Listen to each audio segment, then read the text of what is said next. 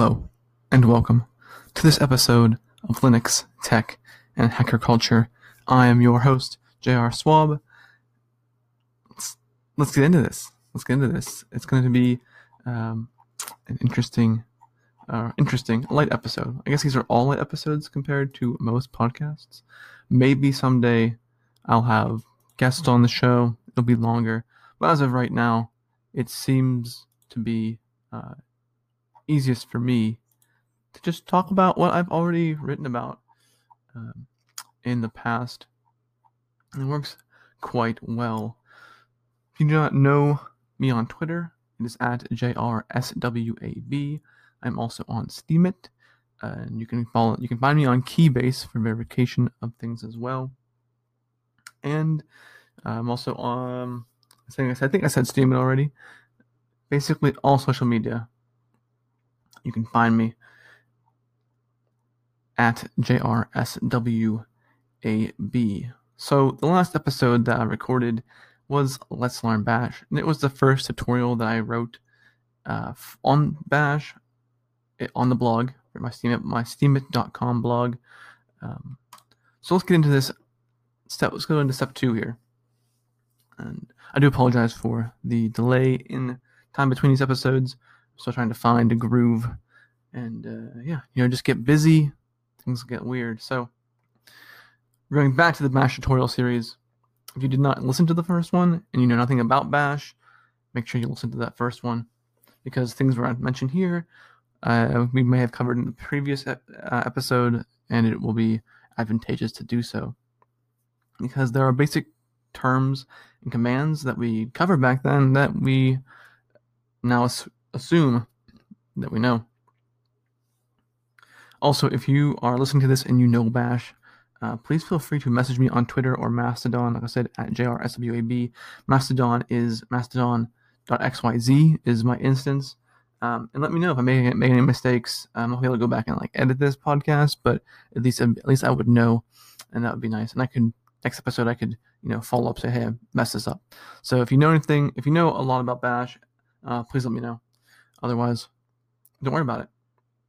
So we're going to get into some more basic commands with Bash. So the first thing is moving commands. We covered a few commands in the past post about, but there are more that we need to cover to get all the basics under our belt. The first is mv. Now, as I said, that's the move command, and this command is used to move a file from one location or another, or change the name of a file as it's found in your system. This is something that was weird for me at first, having to use the move command to rename a file in Bash, but that's what we do. And I don't know if I mentioned this in the previous episode, but everything is considered a file on Linux, and this is where you mostly use Bash. I guess you could also use it on Mac. I'm coming from the Linux side of things, so everything's considered a file, as in not a folder, so to speak. So to move a file, what you would type is mv, and then you have a space, the file you want to move, and then the path to the new location of the file, plus the new file name. We should make sure that we are in the directory of the file we are moving to make it easier, or you have to type the entire path to the file after the mv. This is all there is to moving a file. So to check if the file has left the directory, of course, we can type ls and we will see it. And we did learn that in the last episode. Renaming a file is also very easy to do. You would literally just type mv, the file name, space, and then whatever you want to call it now. And it will keep it in the same directory, but change the name. It'll move it from that location to the new location, which is the same directory, but a different name. It was a little weird for me at first getting used to that. I would copy it and then have to it was very strange to me. But now that I have learned that MV can just use that to change the name of the file, and it's super easy. To copy a file, it's very simple. You do cp space file name and then the location of the file that you want it to be copied to. If you want to delete content, to do this, we use rm. To remove the file, what you do is type rm and then the file. However, this will not work on directories without adding the proper option. To remove a directory, you need to have tac r or -r, whatever you want to call it. I call it a tac. So it would be rm space -r or -r or tac r, and then the directory you want to delete. Now this tells the computer we want to remove everything and run the command recursively to delete everything in the file, including the file itself, and the directory, and all of the files and directories inside of that directory will be deleted.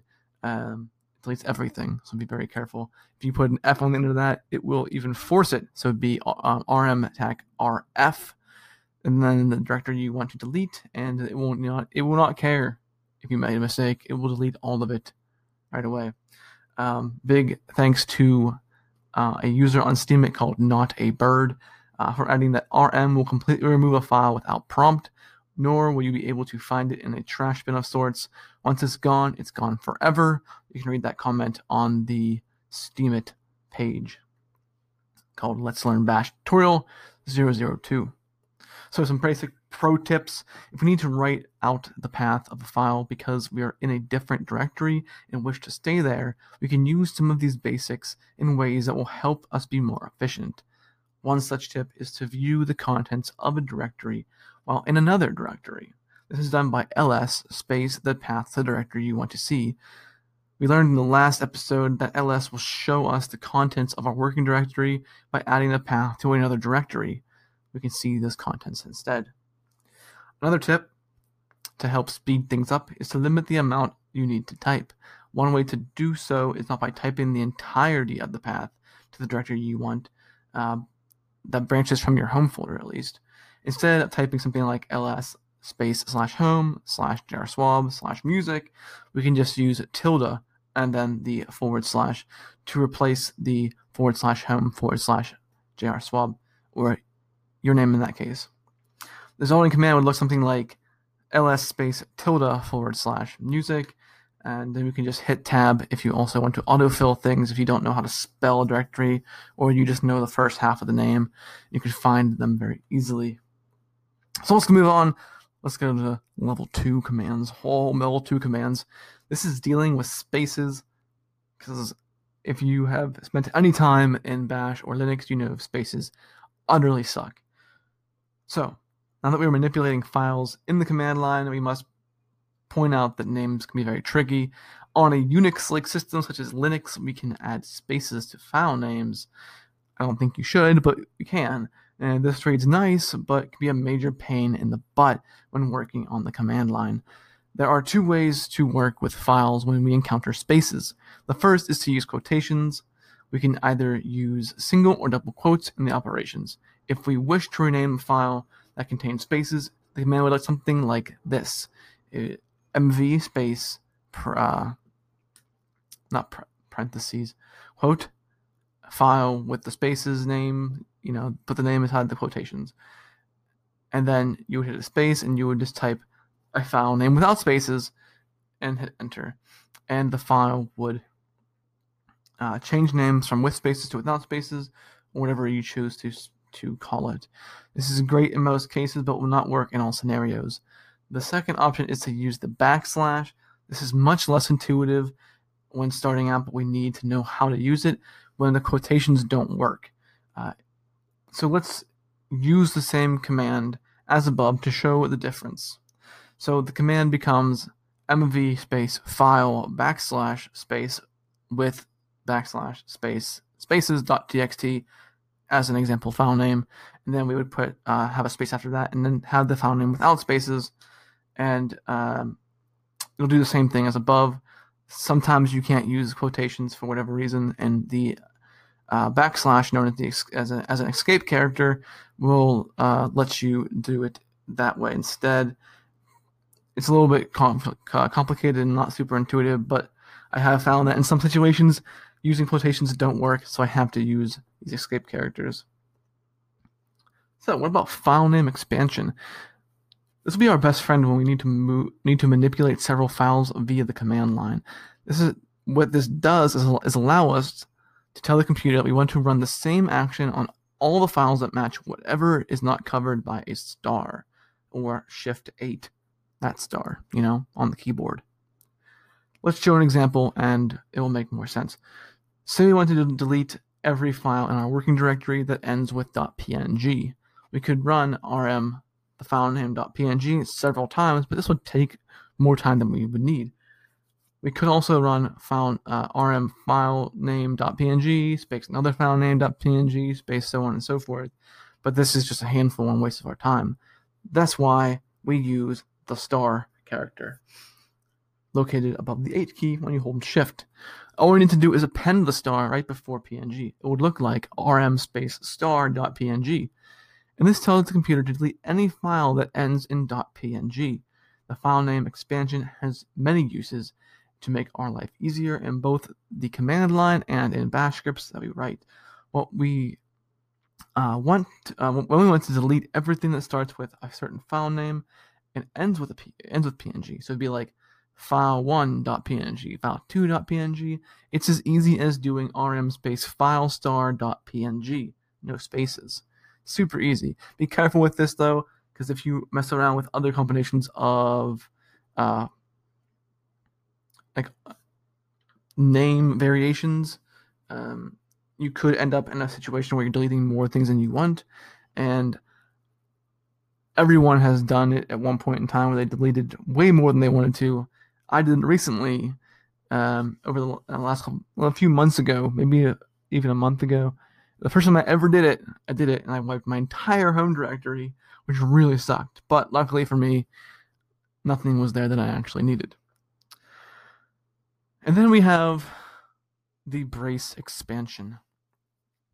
Brace expansion is like a file name expansion, but allows us to be a lot more precise. This is helpful if we want to remove several files with similar names, but not all the files with similar names. To do so, we use braces. That is, on a QWERTY keyboard, it is next to the P key. There's those two braces. It's Shift. Those braces right there. The curly braces. And the command would be something like rm space file curly bracey 1, 3, 5 curly bracey .txt, and this will delete file 1.txt, file 3.txt, and file 5.txt, but no others. Both file name and brace expansion are not limited to the remove command, and we can use these for all the commands we talked about in the past of this this episode and the previous episode. We can use ls with file expansion to see all the files in the directory that end with .txt, or have a variation of file.whatever. This is helpful when working with large amounts of files. So, before we don't get super overwhelmed with Bash, we're going to end the episode here. Thank you for listening and checking. If you have any questions, please message me on Twitter or Mastodon or on Keybase.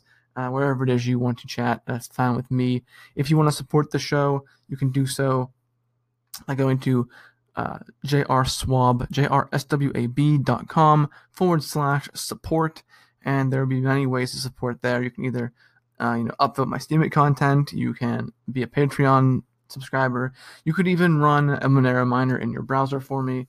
Don't worry, you have to actually push the button for it at the start. I'm not going to just steal your money or steal your hashing power, steal your CPU power. You have to actually tell me that you wanted to do it. There's a lot of options there. You can also send me Monero. There's a Monero wallet ID there, all kinds of stuff. So if you feel like supporting in monetary ways or in mining, you can do so. And if you cannot do any of those things, I would strongly advise you to join Steemit and support that way. Thank you so much for your time. I appreciate it. And until next time, stay nerdy, stay classy, never stop learning, and always be geeky.